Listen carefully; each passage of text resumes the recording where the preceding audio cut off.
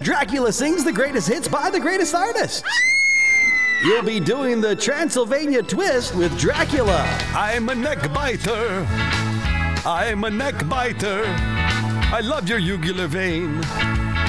It's what I'd like to drain.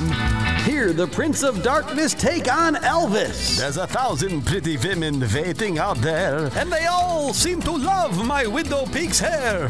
And I'm just the devil with love to spare. Viva Transylvania! Viva Transylvania!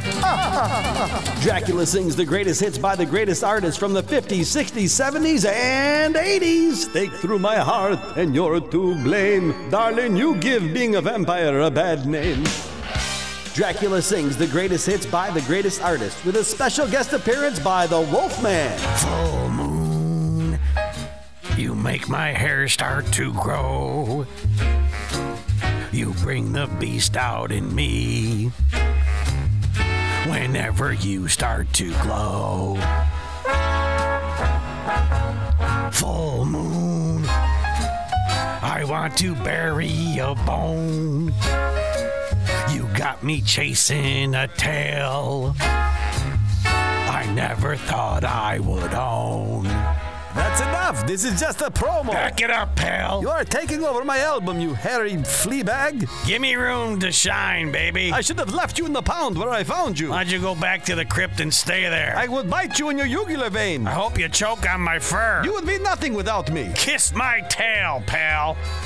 I would be nothing without you. You heard me, you mangy mutt. Order yours now, 815-939-3388. Dracula sings the greatest hits by the greatest artists, available on 8-track and reel-to-reel.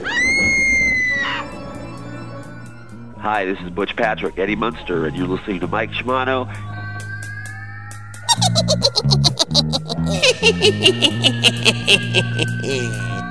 The Mike Tomano Happening.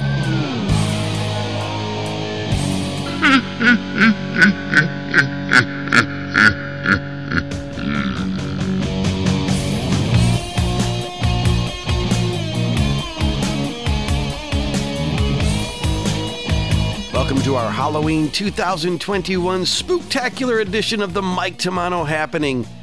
You know, the spirit of Halloween is something I celebrate year-long. The aesthetics, art, folklore, mythology, occult interest, harvest season, pumpkins, bats, horror movies, heavy metal, goth, and gloomy music. It all captures my imagination and feeds my soul. So, obviously, the farmstead is decorated with cobwebs, skeletons, bats, jack-o'-lanterns, spiders, giant spider on our front porch. He may be alive. I've been feasting on some of my favorite Halloween movies this month, revisiting classics like John Carpenter's The Thing. Wow. Old Universal movies like Frankenstein, Dracula, The Wolfman, The Invisible Man. I recently revisited the late 70s miniseries Salem's Lot, based on Stephen King's novel. David Soul was in it. Lance Kerwin. Bonnie Bedelia's in it.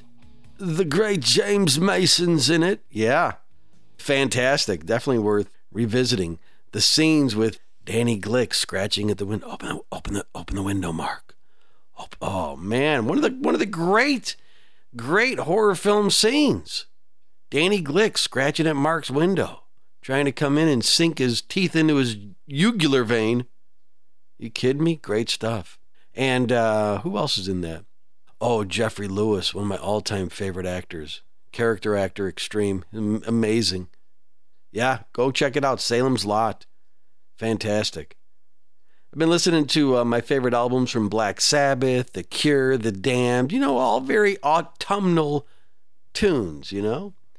I've also been listening to a bunch of extreme metal music, which I've been heavily delving into lately. It's a genre I haven't given enough time to, and I'm definitely making up for lost time. Fun stuff.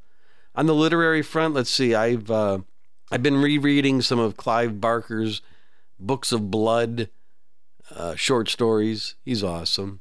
And I picked up at a secondhand store Marilyn Manson's The Long Road Out of Hell, his autobiography, and I'm getting through it, but I've never been a huge fan of his music. I mean, I've heard it, and I've listened to some of his albums.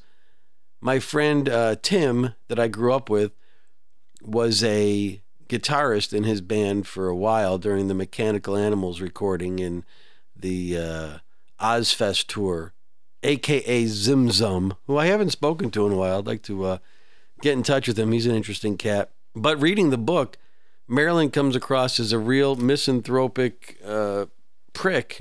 So I'm trying to find some redemption, and especially in light of recent controversy surrounding him, it's not surprising that he comes across as a lunatic in his book, and a very unlikable lunatic. So I don't know.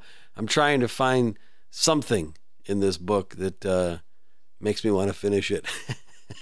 On today's show, I'm going to be digging into the vaults with some excerpts from radio show interviews that I've done over the years that kind of blend in with the Halloween motif. So enjoy.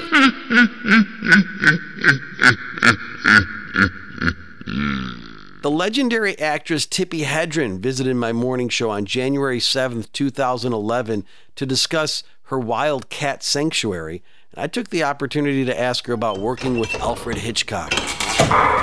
Tipi Hedren's with us, and I know many people fell in love with you on the big screen. I wanted to ask you, I first fell in love in The Birds. I mean, come on, what a great movie that was. And working with Hitchcock, with The Birds and Marnie, was he as insane and obsessive about his female stars as he has been portrayed? Yes. He tried to own you, right? Tried to control your life a little bit? Yes, and, when you take a grown woman with a child and you try and do that to her, it doesn't work. Yeah.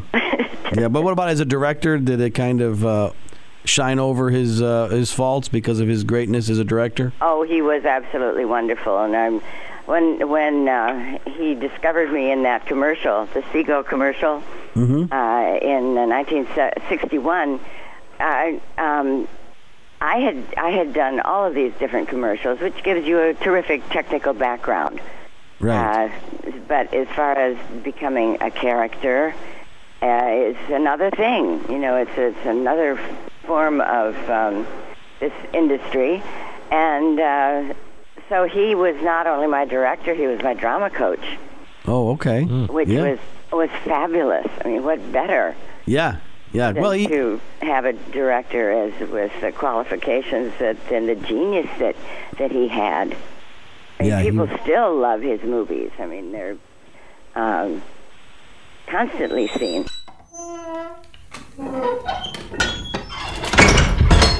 One of my greatest childhood memories was watching Chicago horror movie host Svengoolie on WFLD TV's Screaming Yellow Theater. Now, Svengoolie, from 1970 to 1973, was portrayed by radio personality Jerry G. Bishop, and he came across as this ghoulish hippie. He had striped pants and wore a bandana and sunglasses, and of course he was a ghoul. And he hosted great horror and science fiction movies on Saturday nights. And a young writer on that show, Rich Coase, would later carry the torch as son of Svengoolie, and eventually, with Bishop's blessing, drop the son of and become America's most beloved and recognized horror movie host. Rich has been a guest many times on my radio show, and on October 3rd, 2007, we discussed the magic of Universal's horror movies. The Universal films actually set the pace for modern-day horror films, like you're talking about, when they opened up the door for Hammer Studios.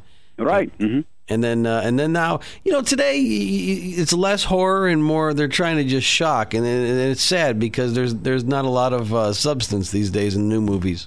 Yeah, it seems to me that one of the real benefits that I always found watching these movies is that you really get into the whole atmosphere of it, even though it's black and white. And I know there are some people who always sit there and say, oh, it's a black and white movie. Mm-hmm. But that works in behalf of these movies because it creates that sort of spooky, all the shadows and just the way that things look. It adds to the whole creepy feeling of it, and it's so impressive to see it. Some of the best cinematography, really, from the 30s is in these movies. Oh, yeah, and the scene design and the set design is just amazing. Boris Karloff, of course, was the quintessential Frankenstein monster. However, wasn't it? It was offered to Bela Lugosi, and he turned it down originally, didn't he? Yeah, Bela was, of course, very famous at the time because he had been in Dracula, and Universal thought, well, he's our main horror guy here. Let's offer him this part. And Bela kind of wasn't sure if he wanted to do it because, first of all, there would be no real speaking parts for him, and he prided himself on being, an actor and using his voice.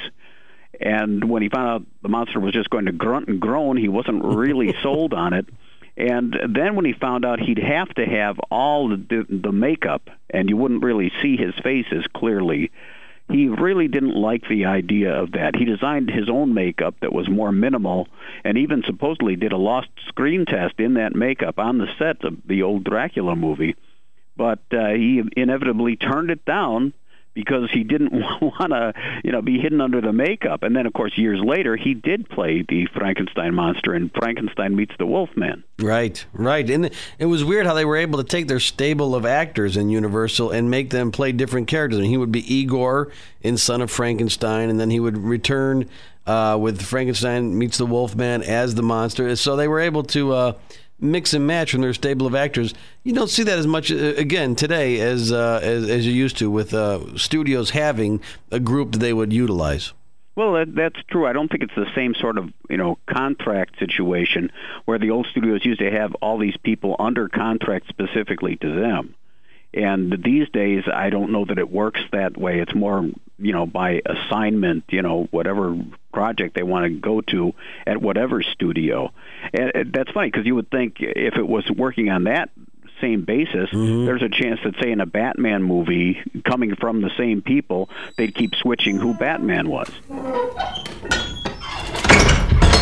One of the most successful genre writers of all time, Dean Koontz, and I discussed if he ever scared himself while writing one of his chilling novels. From his appearance November 30th, 2007. The great Dean Koontz on the phone with us. Dean, I wanted to ask you, you touched upon putting humor, suspense, and horror in your novels. Now, I've been reading your books for most of my life, and you do hone that craft. That's not an easy thing to do, to where you could have us be in the middle of the grisliest situation, just grim and frightening, and we're on the edge of our seat, but you'll then throw us a curveball and make us laugh. That's something that doesn't come easy for a writer. That's something I'm guessing you have to hone and work at. Well, it's many years ago when I started doing it, publishers were very resistant to it. They would say, you can't have humor in a suspense novel. People won't be on the edge of their seat if they're laughing. And I said, I just don't really understand why that would be the case, because I write suspense novels because I think it's the key element about our lives. Suspense is central to every human life. We don't know what's going to happen to us tomorrow or an hour from now, as far as that goes. And so suspense is very essential to writing accurately about the human condition. But then the other side of that is, how do most of us deal with the problems of life? We deal with it by humor. So if I'm going to be writing realistically about people, I think I have to mix the humor in along with the suspense and along with everything else. And over the years, it's gotten easier, and I have a publisher now who perfectly understands what I'm doing, and that's very gratifying. We're talking to Dean Koontz, and we're talking about the human nature that you write about. The two things that are inexplicable and that are wells that we can constantly go back to: what scares us, what makes us laugh. And I think as a writer, that's got to be something you can return to time and time again. What scares us, what makes us laugh, what makes us cry. The most gratifying thing that you can hear from people is say, oh, I cried at the end of that book, or I laughed till tears ran down my face, or there were chills up the back of my neck.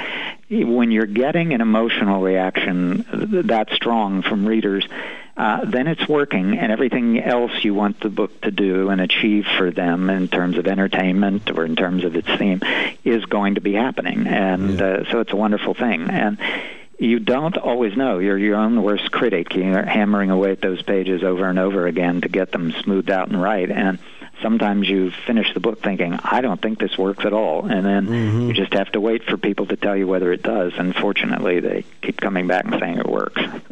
Do you ever get to a point in a book where you're kind of frightened? And I'm thinking of the book Intensity, where you're in the middle of writing this thing, and I don't know how much you've outlined, perhaps, but you're thinking to yourself, there's no way this can end up good. This guy is so bad. This situation is so bad. How do I get out of this? You know, I never outline, so I never know where the book's going, and the characters take me there if the characters are fully developed and come alive. And it's one of the problems with that is you always wonder if you're going to be able to finish it or you're going to get to the end and not have it worked out. But the impact of it can be very strong on you. Now, being scaring yourself is very difficult. I've only a couple of times in my entire career have I been frightened by anything that I was writing. But it is easy for me to laugh out loud when I'm writing at something a character says, and I think, wow, that's funny. And as if I'm hearing it, not writing it. And or it's possible at times to make yourself cry when you're writing because something moves you. But for some reason, making yourself frightened is very much more difficult. Although I will say, one of the very few times I've ever gotten creeped out about something I wrote was when I was writing Intensity. Yeah, because I remember that book just had me like feeling it even when I would put it down and go about my life. It was staying with me. Now, in August of 1998, Twisted Sister frontman Dee Snider appeared on my radio show to promote his new horror movie, Strangeland, and its accompanying soundtrack, which had just come out. I asked Dee about his favorite horror films. What are some of your favorite horror films? Head and shoulders above them all is The Exorcist. It just stands there alone. Now, did you see the new stuff that's out? Like what? There's a new. Oh yeah, I've heard about it. The new footage. Oh, I want to see with that spider walk. Dude, the spider walk. That is like that is the ultimate, the icon. You know. Yeah, I could watch that movie over and over. But how about the Evil Dead?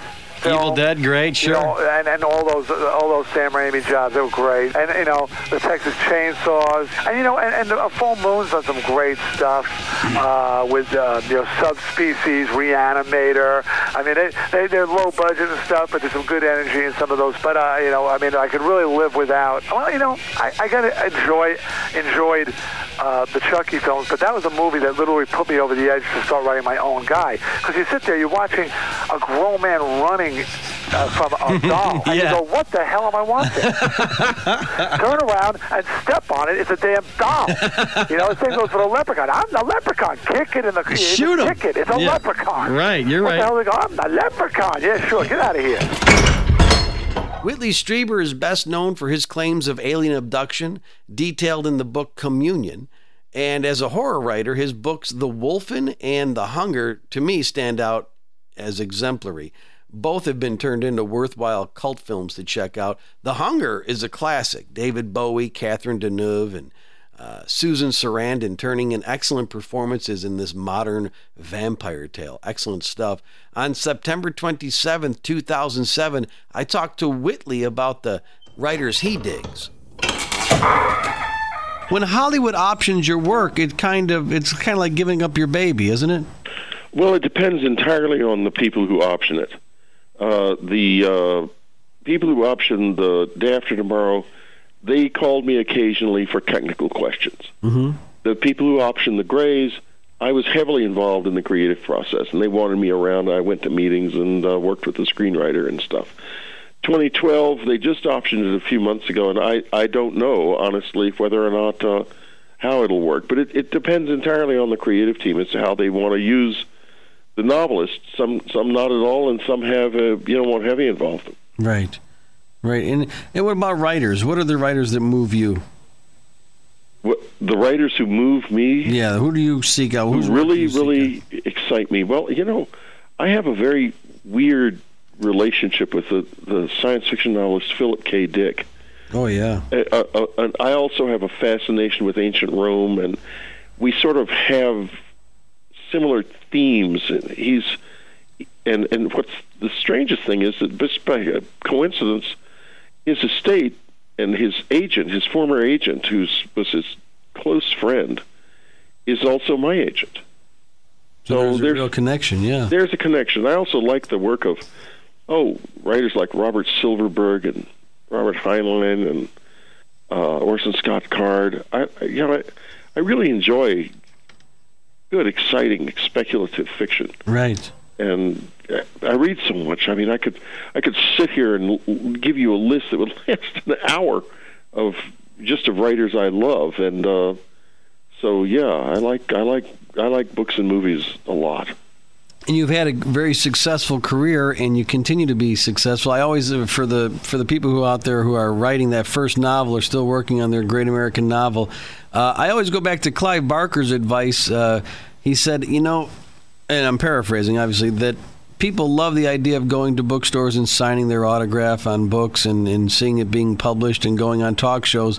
But it's the getting around to the writing that once they start to do it, they realize that it's extremely hard work. And I want give some advice and give us a reality slap of the world of writing. Well, the reality slap is this: most people can't and will never be able to write, and there are a whole lot of reasons for that. It is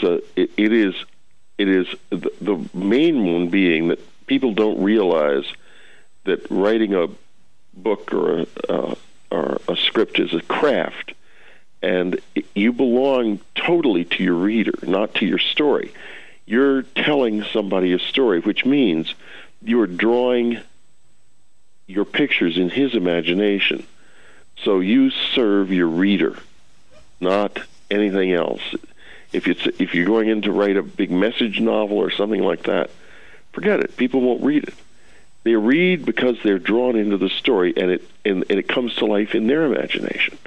The story belongs to the reader. If you remember that, you can maybe you can become a writer. Right. Whitley Streiber, thank you so much.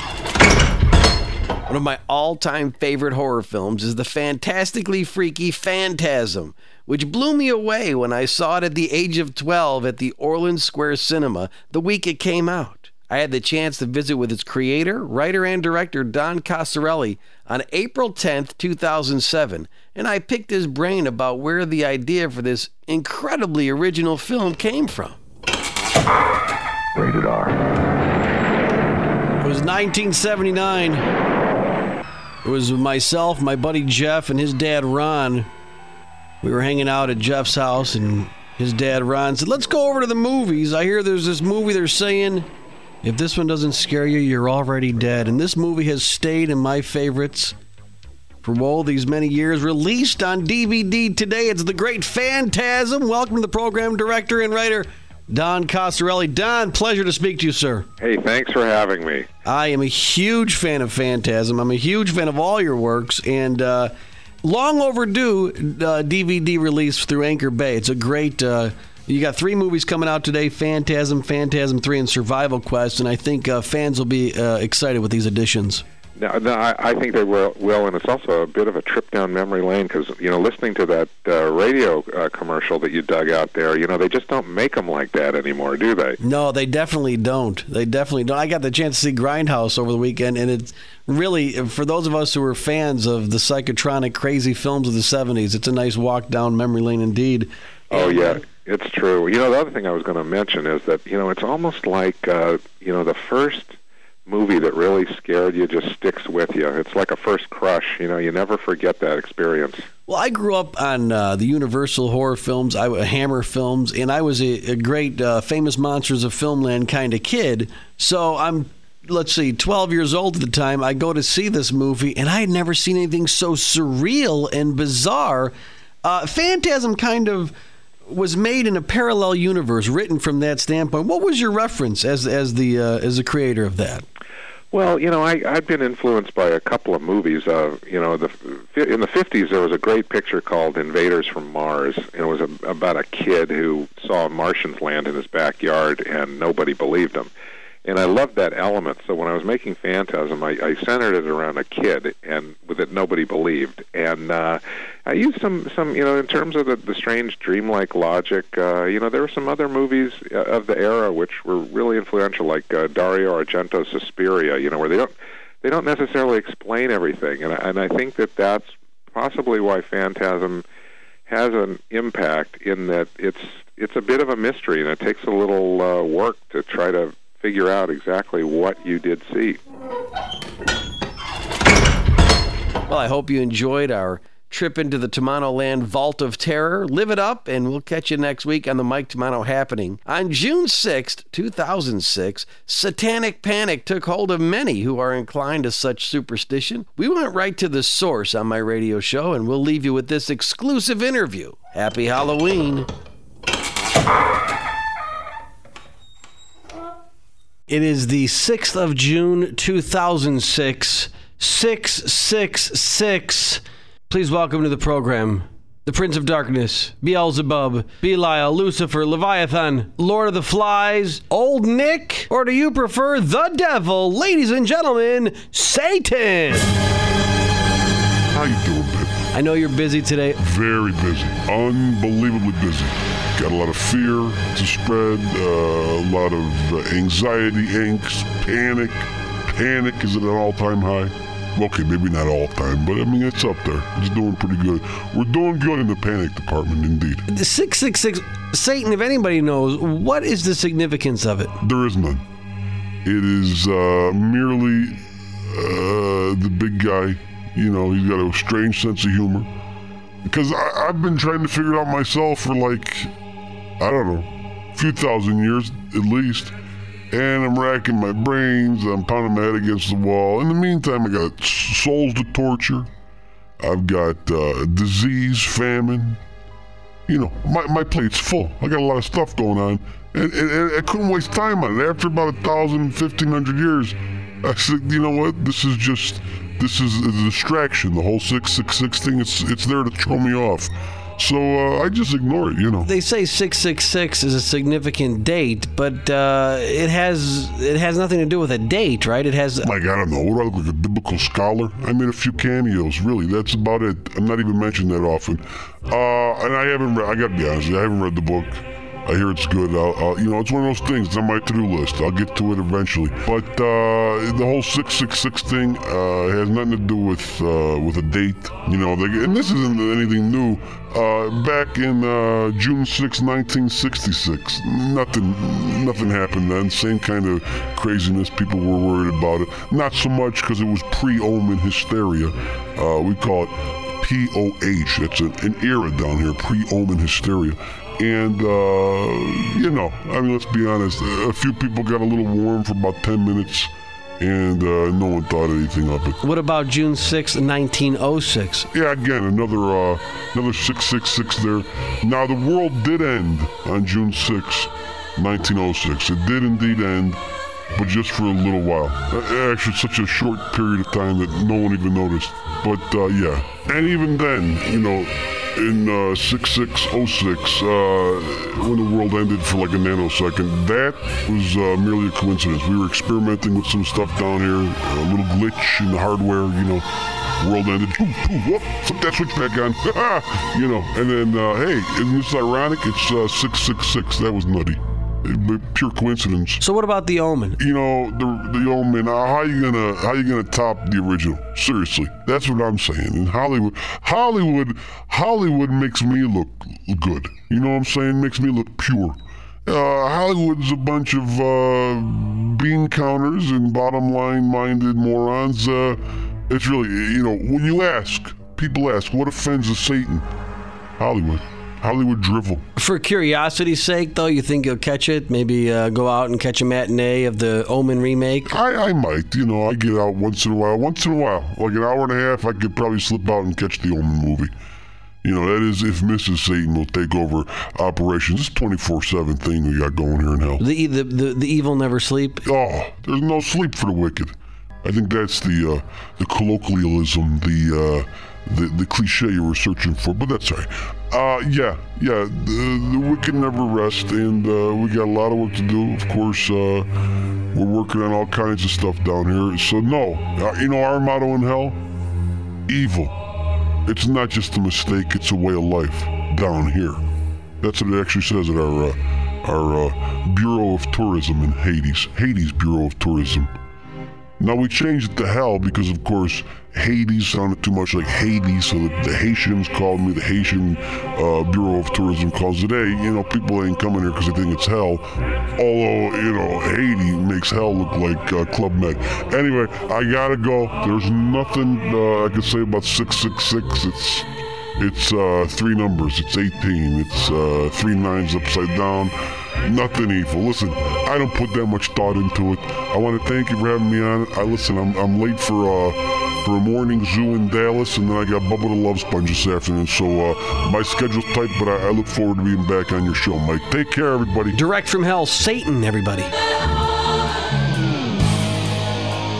The Mike Tomano Happening.